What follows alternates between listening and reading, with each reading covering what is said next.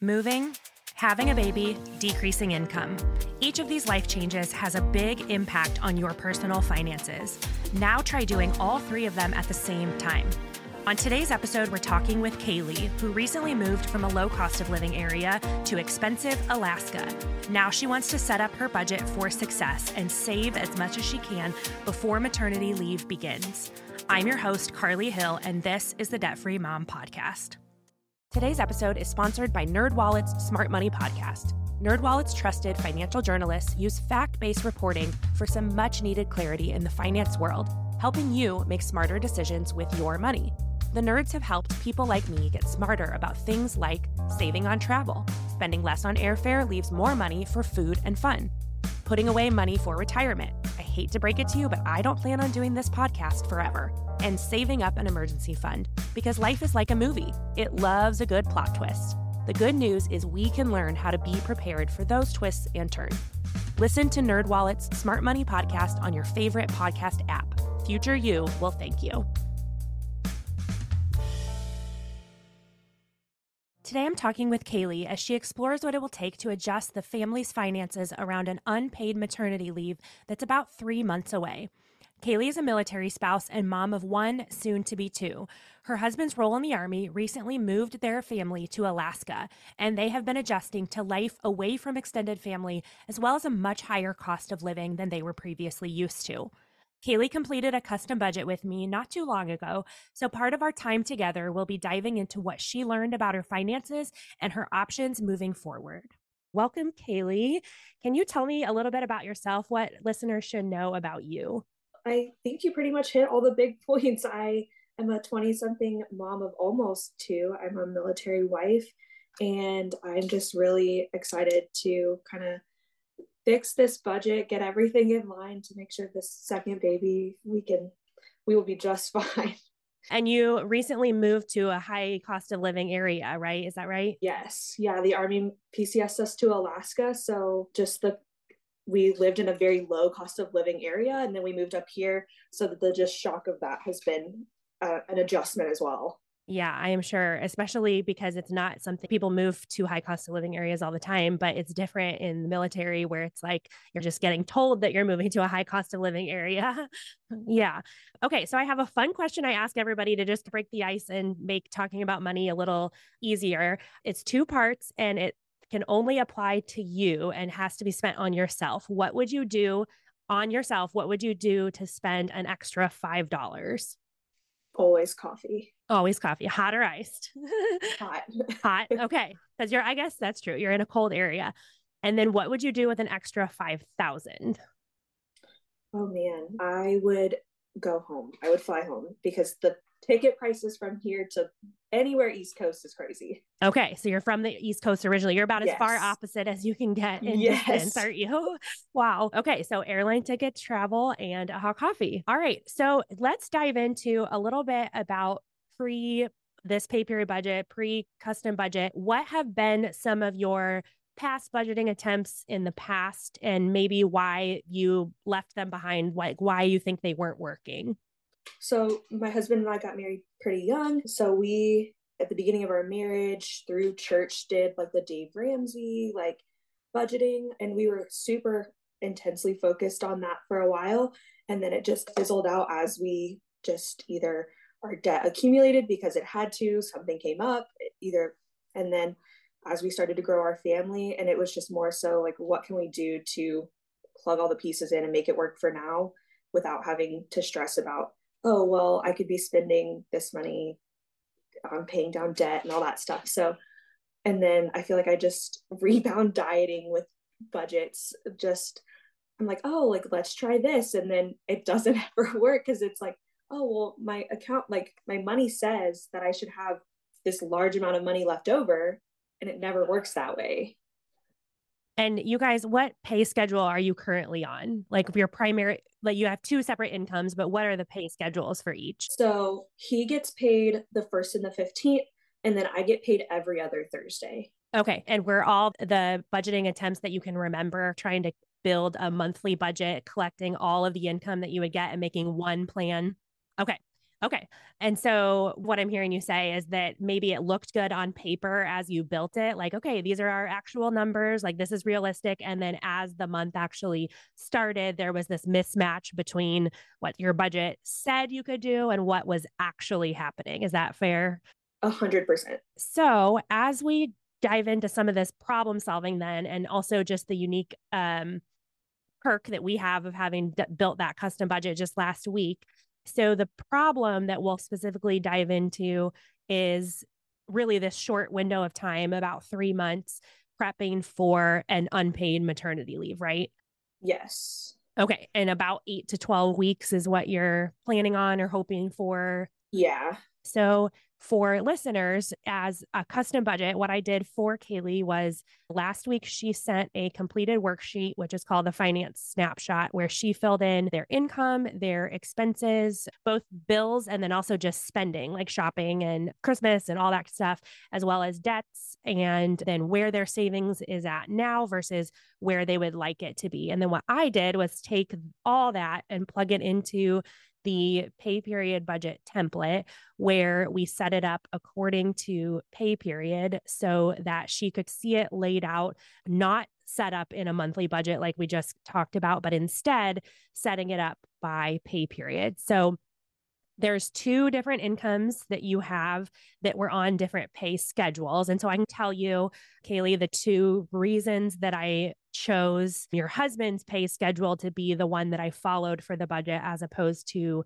yours. So, number one, his is a little bit larger, not a ton, but a little bit larger. And then number two, because we were really focusing on this unpaid maternity leave, there's going to be a little bit of time where that's actually the only paycheck that you're getting. And so I wanted to go ahead and build the dates around his schedule instead of yours so that as yours temporarily drops off, you're still set up for that same schedule that you're getting. So even just, I would love to hear your first take on looking at it as I sent it to you last week. So what did you think, or what did you notice as you saw your actual real numbers, but just laid out in a different format?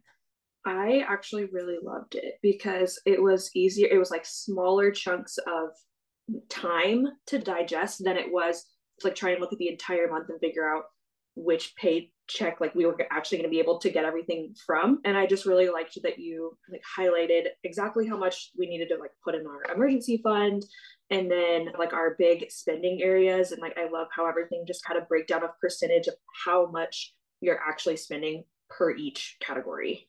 For your pay schedule, you have one of the more ideal ones of first and 15th, because what that means is that your bills are they're not going to hop around like people who have a biweekly or a weekly pay period. It's not like all of these bills are always the 1st through the 14th and these are always the 15th through the 30th.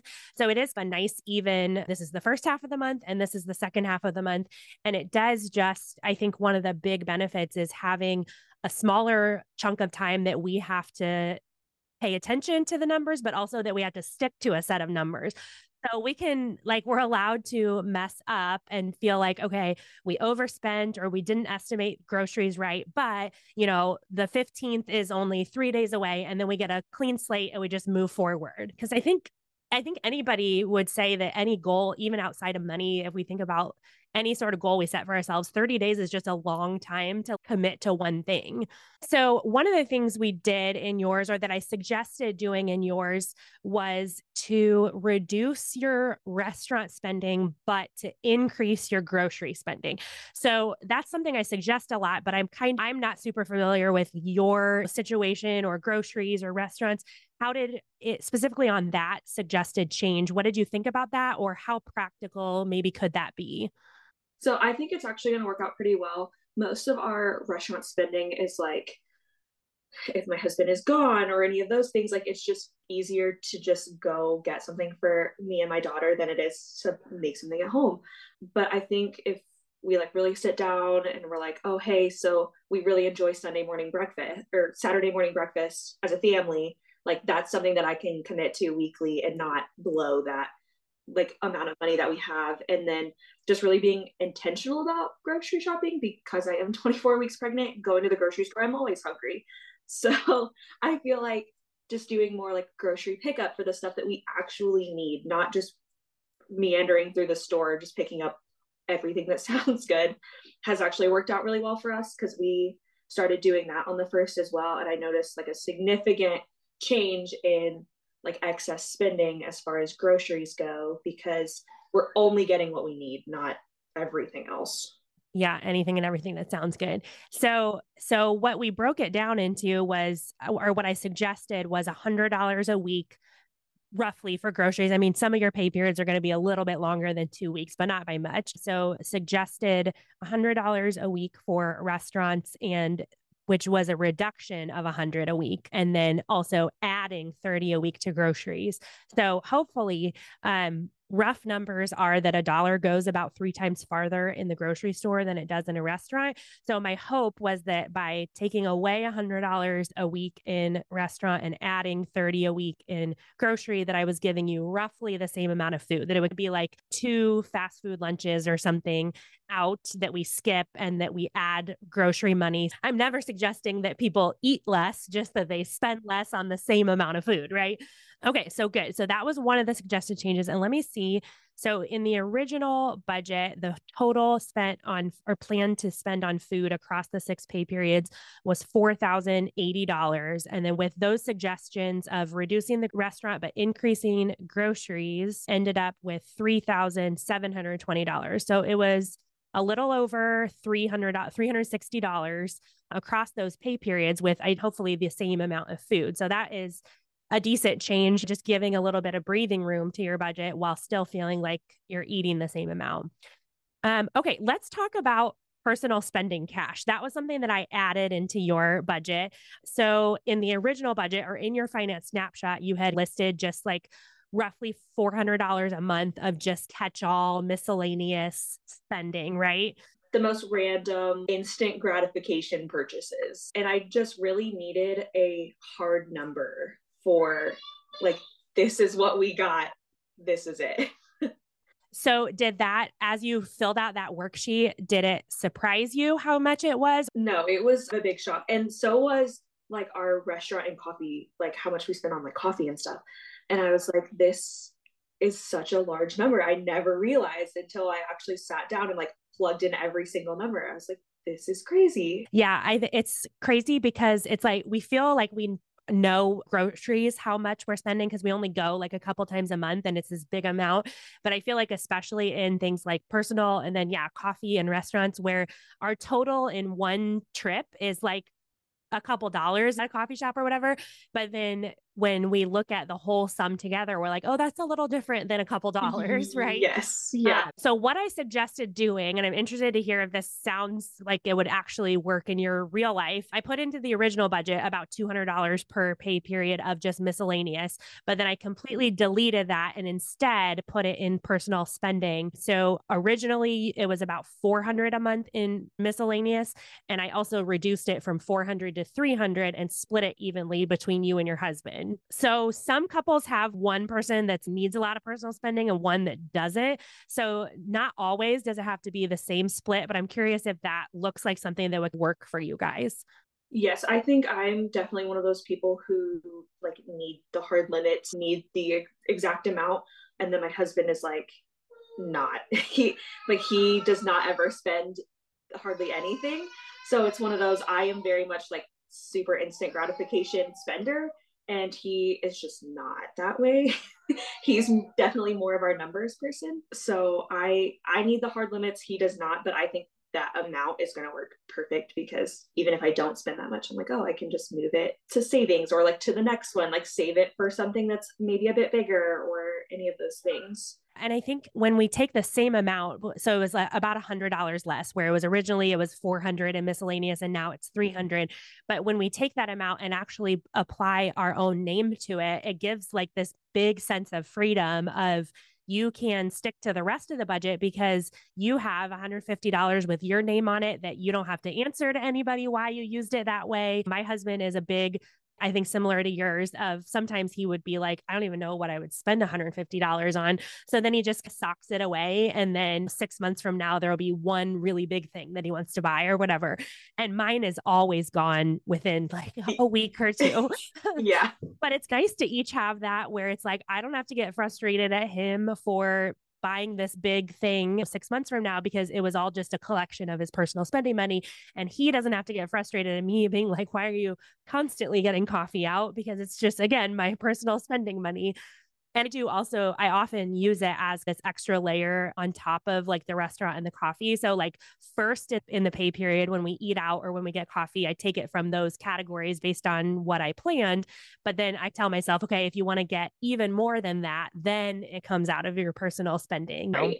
Yes.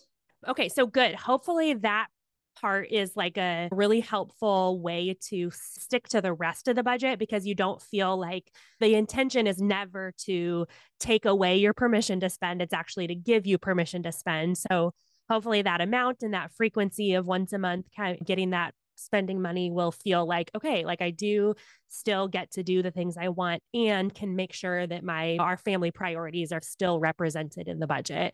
Absolutely.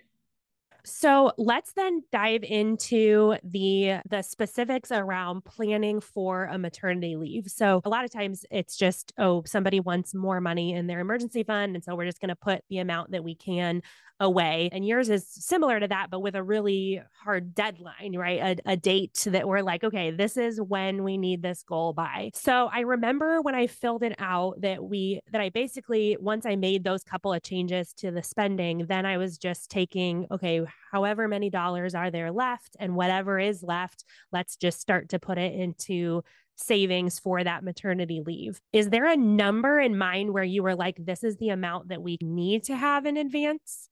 There should be, but not quite. I think really the only thing that I'm worried about is just the things that we cover mostly with my money on like an infrequent schedule. So like the groceries, things like that, those typically before we're coming out of my paycheck. And then things like childcare, I want to make sure for sure. Childcare is almost impossible to get up here if you don't already have a spot. So that we pay like $660 a month for childcare, which is actually pretty good here. So that amount for the time that I take maternity leave, we absolutely have to be able to cover. So it's not necessarily like we need to fully replace your paychecks, right? It's like these are just the couple of things that we need to make sure we have the extra above your husband's income to pay for those things, right? Okay. Yes. So that would be, like you said, $660 a month in childcare. And like realistically, gas would probably temporarily go down because you're not going to drive, at least in the short term, in the first couple of weeks or whatever. I know with my budget, as I projected forward, looking at when I was due with all my babies, I drastically dropped the grocery budget down and drastically raised the restaurant budget just around the little window of time, like the 2 weeks leading up to due date, and then like the 2 to 4 weeks right after, where it was just like, it's not even worth me budgeting groceries because I'm not going to be standing in the kitchen cooking. Right. So it'd be like, we're going to get the milk and the bread and the cereal and stuff. And then dinners are probably going to be, if a friend wants to bring us dinner, that'd be great. Otherwise, it's ordering pizza and that kind of stuff. So you're due at the beginning of March. Is that right?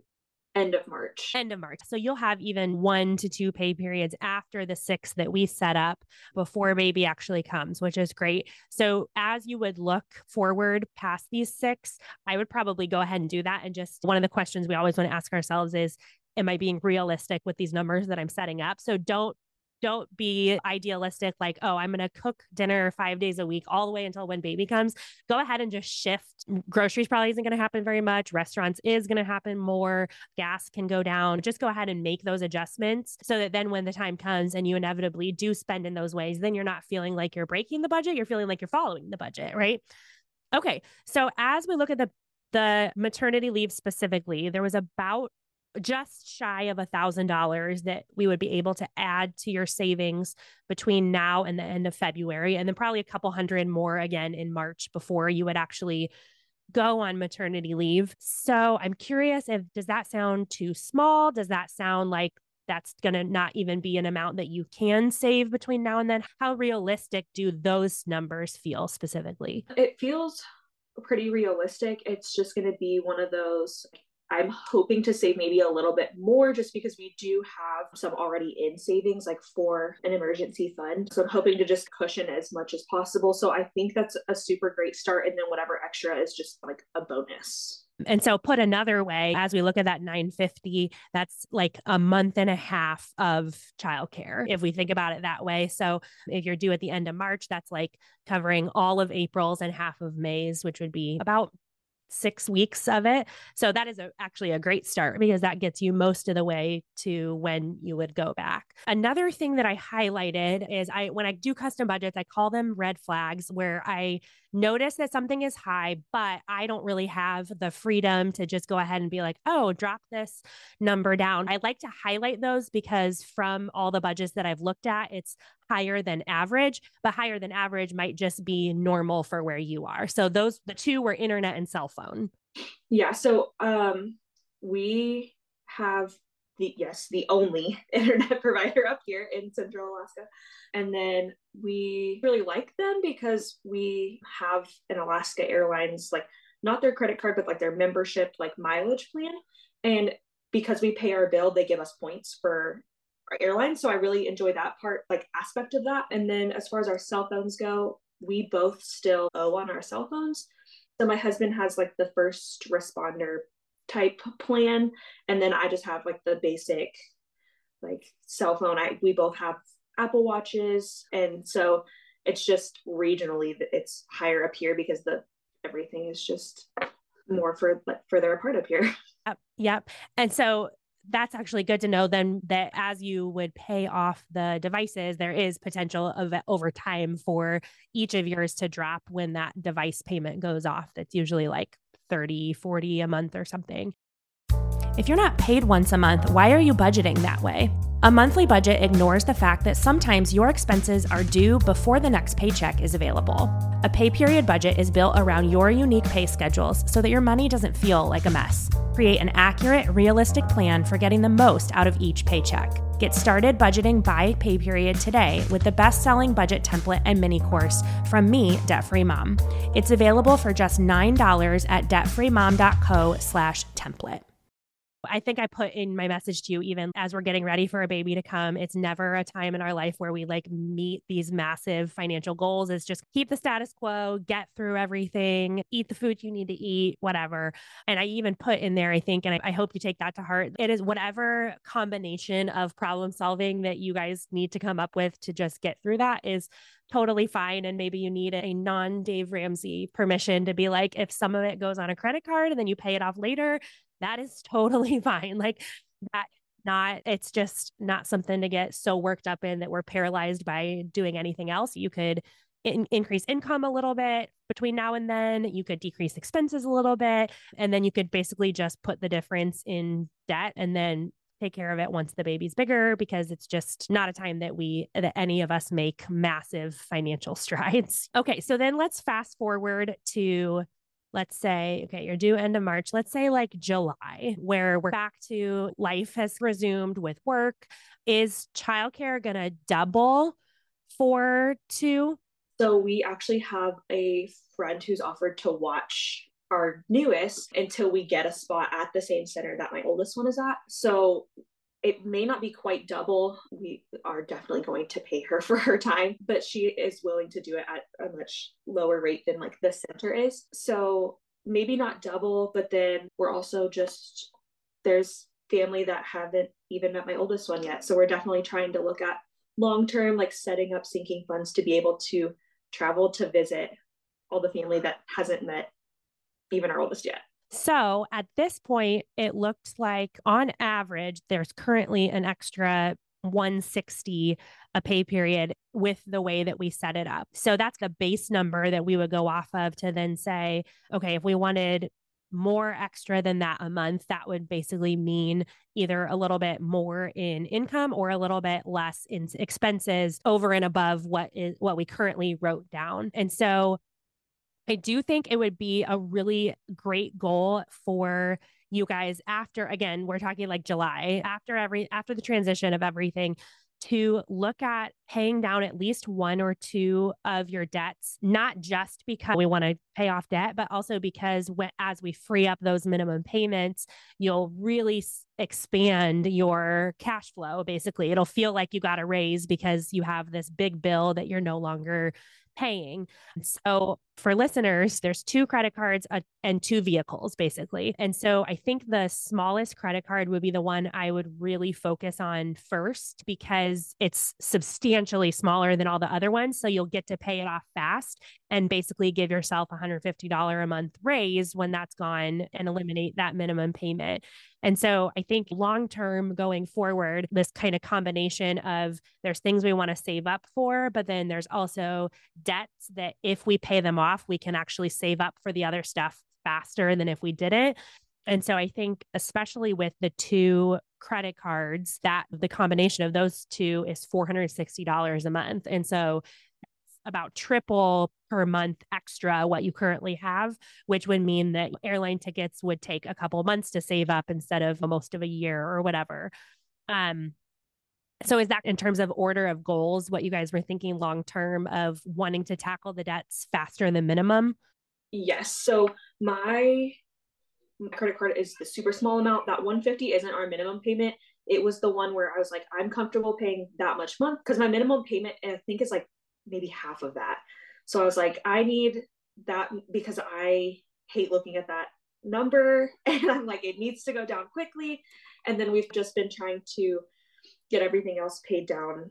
But that it was one of those, like, how do I stay motivated when the numbers are large and like a little bit overwhelming to get them lower, more manageable. Yeah. And at that lower minimum payment, your balance itself was probably barely going down with interest the way it was. So, what I think you could do is once you're back to work and you feel like there's still at least a couple thousand in your emergency fund, I wouldn't drain your emergency fund and then try to focus on debt with a very, very small emergency fund. I would first 2 to 3,000 probably would want to have set aside. But once you would do that, I would then take all these transfers to savings that we're currently planning because of maternity leave and not try to spread yourself too thin doing multiple things at the same time. Like once that emergency fund has 2 or 3,000, pause doing that and take all that focused money towards those debts. And that 2,900 won't take too terribly long to pay off if we do that. Because if you're already used to paying 150 a month, and then we also have another 400 or so a month, that'll just honestly take a couple months to be all the way gone, which would be great. And you could even, instead of doing like a debt snowball kind of thing where you're like, okay, this 150 that was going to this credit card, now we're going to put it towards the next debt. You could set up a travel sinking fund and start doing 150 a month into that after that first credit card was paid off. Just start doing a transfer of 150 to a travel sinking fund, and your budget would be the exact same numbers. It would just be that it's going towards something that you're excited about instead of a credit card. So as we're talking about debts, so our truck we've had for a couple years now, and we were looking at like the advantages and disadvantages of refinancing that auto loan.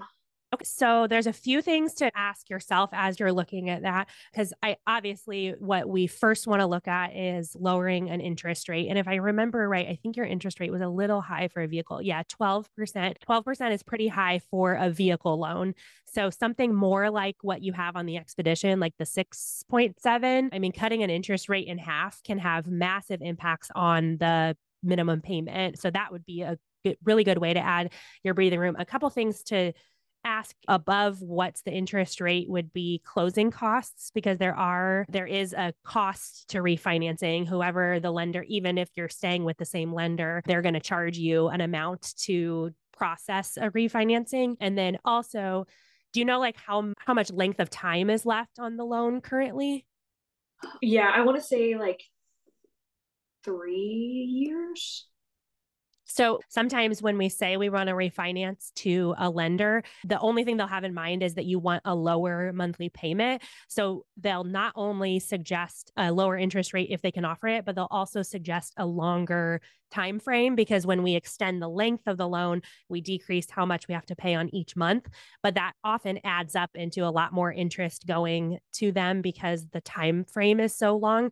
So ideally, we would want to find a loan length that is either the same as what you currently have left or even shorter, plus the decreased interest, because then that would mean that you're not saving a little bit of money today, but adding more payments on the back end where instead of being done 3 years from now, you have an extra year or something. So those are the big things I can think of is how much do I have to pay in order to refinance? How much is my interest going to go down? And then is the length of the loan at least the same that I have left, ideally shorter?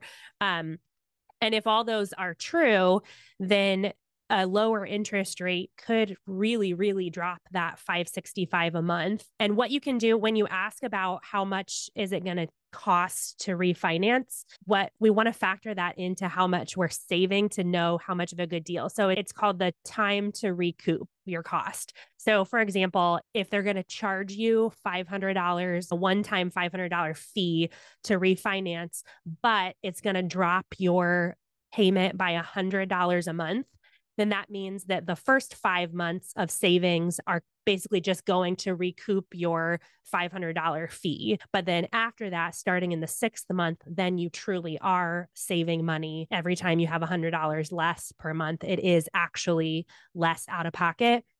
So that's something that we want to look at just to make sure that if it's like, oh, it's so expensive to refinance that it would take over a year to recoup the cost. Will we even have the truck by then? Or will we have already been able to pay it off by then? Those kind of questions. But as long as it's a relatively short amount of time, then you know that, okay, we have to pay this fee. It'll take a couple months to recover that fee. So for example, if you take that 500 out of savings to pay the refinance cost, then for those first 5 months, you'll want to add 100 back into your savings. But from there, I mean, I really do, looking at a 12% interest on a vehicle, I really do think you have a lot of wiggle room to potentially drop that rate pretty far down and give yourself just a nice extra wiggle room in your budget, especially heading into maternity leave. I think if you could get that done between now and March, then that would just make you feel more relaxed about it because you know that your required monthly expenses are even smaller, which means that you just don't need as much saved up in order to cover everything. So yeah, I would shoot for like interest rates are popping all over the place. So throwing out a number sounds hard, but definitely single digits. You would definitely at least want something that is under 10. Credit unions are great to look at. They generally have lower interest rates and it is a moneymaker for them to refinance car loans. So like if you go on a local credit union's website, it's probably going to be really easy to find the refinance your car loan because it's like something they really want people to do. And they generally do really have some of the best rates. So that'd be a good starting point to look at. Let's close out the maternity leave part as we laid out in your budget, a few different ways to drop spending. Do you have this like motivation where we want to drop it even further than what you did? Or did that feel more like a relaxed amount that would be good for you? It's definitely like a good starting point. And I think going forward, it will help me to be like, no, like I can make coffee before I leave in the morning just to like lower that amount. I don't need to eat lunch out. Like I can go home for lunch. I work 6 minutes from my house. Like, so I think it was a super good starting point. And it just, yeah, like gave us the motivation to be like, can we get that number lower? Like I also purchased Feed the Family. So I'm really excited to dive into that and see how we can get that number lower. Yeah, and hopefully find ways to lower the spending without adding stress, right? I think when it's a hypothetical of just like, okay, we should spend less on restaurants and more at the grocery store or whatever, a lot of times the only thing that comes to our mind is the extra work that we're going to have to do, the shopping and the meal planning and the cooking. So hopefully as you just put a little bit of effort just on the front end, then you'll be able to find some easy go-to dinners or some things that you can whip up together without having to add extra time and effort to your plate that still result in $1 savings. I always am curious when I send this to people, depending on what the numbers that I use, like the hypothetical numbers, some people are like, oh, I could never cut it that low. But then some people are at a point that I think a little bit you guys are at of just like, no, we're really motivated to make X, Y, and Z happen. And so we want to reduce it even further or whatever. So one thing that I kind of describe to people when they're wanting to lower some of those bigger areas is to stair step your way down to where you'd like to be. So using these starting numbers as like, okay, for the first 2 pay periods, I'm just going to stick to these numbers, these suggested numbers. And then January 1, which is when everybody's wanting to do those goals and New Year's resolutions and stuff, maybe then you can be like, okay, even if out of the whole month, even if we just take 1 week where we say we're not eating out at all just this week, and then next week we'll go back to eating out, that would be extra $100 above what we have here. So maybe you do some kind of pantry challenge or something in January where you're like, okay, we're going to leave all these 200s the same in all of the other pay periods, but just in one of the pay periods, instead of planning for 200 to restaurants, we're going to plan for 100 and do a no restaurant week and then put that extra 100 into savings or something. And sometimes when we do those things just once or twice, then we're like, oh, that wasn't the problem that I made it up to be, where we're like, oh my gosh, skipping eating out would be so hard for 1 week. But then once we actually do it and we're on the other side of it, we're like, okay, everybody survived. We ate good food. Like we can make it. And then that'll snowball your motivation to like, oh, it wasn't as hard as I thought. So we can do that one more time in February or something. And just those two things would be 200 extra to savings above what we have planned now. So I think I sense that you guys have good motivation for finding little things here and there. And as you, hopefully the budget, the way it's laid out will also make it a little more clear in a good way that you're like, oh, those little things really do have a big impact on the big picture, that it's not just nothing if I make a little bit of $20 in savings in this category and $10 in this category, added up pay period after pay period actually does add up to a couple $100 pretty quickly. So then you don't have to feel like you're completely deleting every possible fun category, but that you are starting to see progress and goals. I am very much like small goal oriented, whereas my husband can look at the bigger picture and like break it down himself. I cannot do that. I have to have very small, obtainable chunks to like get us to. And I think that's super motivating. And I think that number is obtainable, especially because we moved a year ago and I still have stuff in boxes that I plan on just selling and getting rid of, and all of that stuff, like all of that extra funds are just like for our maternity fund. So that's what we've been doing to make even more of a buffer to just get rid of the stuff that we haven't even seen in a year. Yeah, that mentality of if it's still in a box by now, we probably don't need it. Yes, absolutely. Well, I think that would be something moving forward. I'm a super visual person and I need the small milestones along the way to keep me motivated. So I think anything that you can do to make that visual and remind yourself, I think the kitchen is a great place for it, because often that's when we're making those decisions about, am I eating out tonight or am I eating at home? And so seeing that and having that $500 a month goal would be an excellent way to all of a sudden get to, I think between now and March is just going to fly. And then you'll be like, oh, we did it. Like we had that wiggle room when we just took a little bit of extra effort towards it. Another thing that would potentially have room for extra savings is that I did give you about $120 of a budget buffer on every pay period. So I left about $120 per pay period that I didn't assign to anything, just so that it could be that buffer that absorbs any little thing. But that would be another little game that you could play with yourself, basically, of anything that's left at the end of the pay period gets to go into our maternity fund. So I'm going to monitor that budget buffer. And even if it's an extra $17 on December 14th, I'm going to go ahead and transfer $17 in there. And that will also add up, I think, in a really good way. And then don't forget to reward yourself as well. So, when we have that visual or those small broken down goals of 500 a month, like come up with something fun that you guys like to do or that you like to eat, like a drink that's extra special, or maybe you always get the smaller size coffee, and when you hit that goal of 500 a month, you're going to get the really big coffee or whatever it is. I think those little rewards can really, like, even if they're an extra $2, it can be exactly the boost that we need to keep going with it. So we got paid on the 1st. So we've already done our grocery shopping for just the stuff that we needed. And then I really love how there's like the categories at the bottom to kind of like fill that in. So I am hoping that makes it just super easy for me. But I also don't ever keep receipts for anything. So I started doing that. That way it's right in front of me. It's easy to plug in, and then I get rid of them once they're plugged in.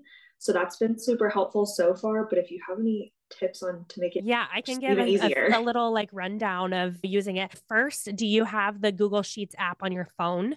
I do. Because that's something that I've found basically makes it feel like a budget app where it's like, okay, I can just open my phone wherever I am and enter numbers. So that's always something I recommend is that maybe the computer view of a spreadsheet is nice for the big picture planning stuff. But in terms of actually like making sure I'm following it, 99.9% of that I do on my phone, just on the go. So that's something I recommend. Another one is as you do those trackers at the bottom, once you get to the end, so if you grocery shop every weekend, for example, and you know that now like you've done all your weekend shopping for the pay period, the easiest way to reconcile that or to mark it as paid in the budget itself, like the main part of the budget at the top is, let's say your grocery budget, it's 360 for that pay period and you end up spending like 352 or something. You can go back up to the main part of the pay period budget where it says 360 and change it to 352, like change it to whatever you actually did spend.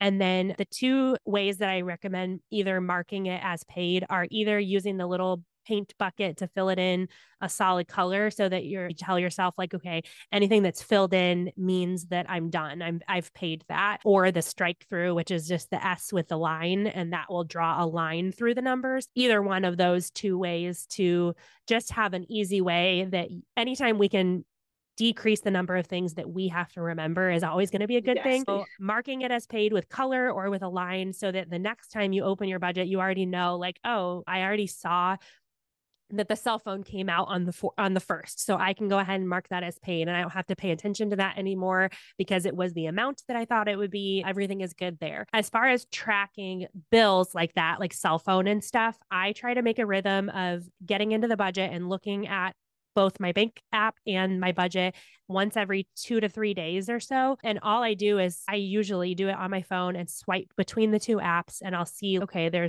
were a couple charges in my checking account or on my credit card. So I'm going to go over to my budget and make sure that I have those written down. And so as we're doing that, there's two different things that we're doing. One, we're just marking things as paid that were already planned. So like a cell phone bill is a great example of that. Like it's almost always the exact same amount and all we have to do is see that it was paid and mark it as paid in the budget. And then the second kind of tracking is that spending tracking that is the harder one or the more tedious one because it's lots of little transactions or it's something that we weren't planning to do at all. So, maybe you have somebody get sick and you have a $10 copay or something like that. Then we have to go in and actually add a number to our budget that wasn't originally there.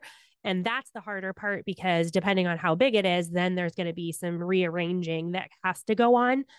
I do always find that the quicker we can put that in, the easier it is to solve the problem because we've already spent it. So that's a foregone conclusion, right? So trying to not put it in there isn't going to work, but putting it in as early as we can so that we can then say, can the budget buffer just absorb that little amount that we didn't plan for, or do I need to make some shifts in things compared to what I thought I would be able to do? So that's the two parts of budget tracking of making sure that what I planned to happen actually has happened. And then for the stuff that I didn't plan to happen, but that has happened, what am I going to do about it? And I think that part is the important part to have a little bit of just persistence and resilience and to tell yourself that every single pay period is always going to have stuff that you didn't plan for, but that you do spend. I think a lot of times people get caught up in when I spend something that wasn't originally in the budget, I've broken the budget or I've wrecked the budget. And if that's the case, then we're all out here wrecking all of our budgets all the time, right? Yes. Right? Because we're never able to perfectly plan for every little thing. So as we build a little bit of persistence that, okay, every time something like that pops up, I'm just going to open my budget, put that number in, whatever it was, wherever it goes. And then when I see how it impacts everything else, I can make decisions about what I need to do. Sometimes it can just get absorbed by your buffer and you don't need to adjust anything else. And sometimes you do. And so then we look at, okay, maybe I need to put a little bit less into the emergency fund than I thought. Or if I don't want to do that because I'm really motivated to save that up, maybe I'm going to skip one or two things in a different category instead. And as we do that, it takes work, I think, at the beginning, but the more that we do that, the more you'll find what your good go-tos are, where you're like, oh yeah, every time that pops up, here's what I tend to adjust out of, or here's the category I tend to pull from. And it'll take you less and less time each time because you just become used to it. Yeah, I really do appreciate like the buffer because yeah, there are the just random things that come up and you're like, where did these even come from? Like, I was not expecting that. So yeah, I've always done like the zero based budgeting, which every dollar has to be allocated.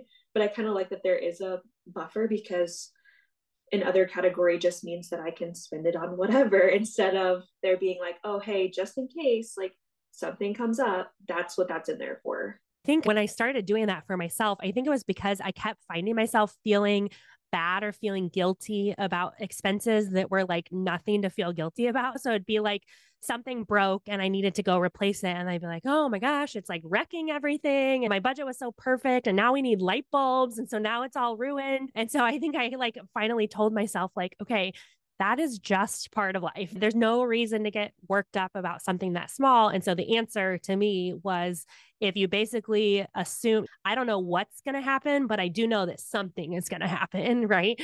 And so then we just give ourselves a little bit of room to cover that copay or buy those light bulbs or get an extra cup of coffee, and it's just absorbed out of the buffer and we move on with our day. Yes.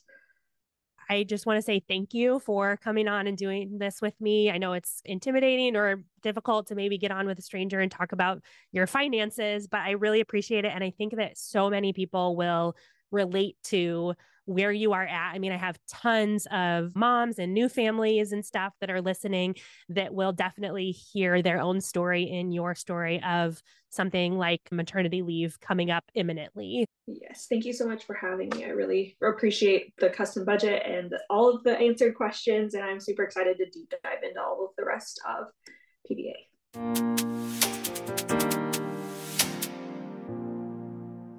I'm cheering for you, Kalei. I can hear how motivated she is by what these changes could mean for her family and her finances. I know that she'll be able to take that maternity leave with security in her finances and fully focus on enjoying that new baby. If you're like Kalei and trying to plan for a change in your income, a maternity leave, a new job, a big move, here are some things to keep in mind. Number 1, know your real numbers.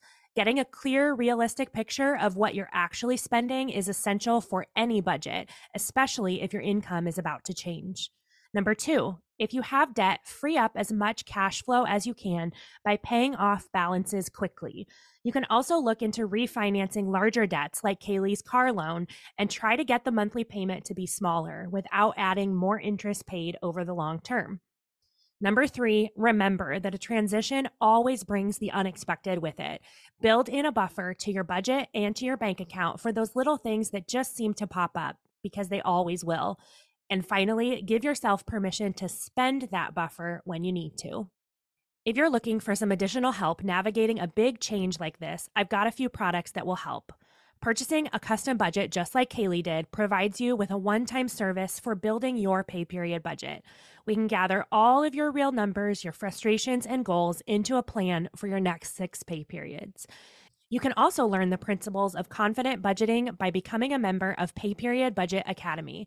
Just go to debtfreemom.co to join today. Thanks for listening to the Debt Free Mom podcast. If you want to join me as a guest on the show, go to dfmpodcast.com. The Debt Free Mom podcast is hosted by me, Carly Hill, and is produced, edited, and mixed by Kyle Hill. Music for this episode was written by Kyle Hill. Hit subscribe wherever you're listening to join in with every new episode as we grow our confidence and contentment in our personal finances.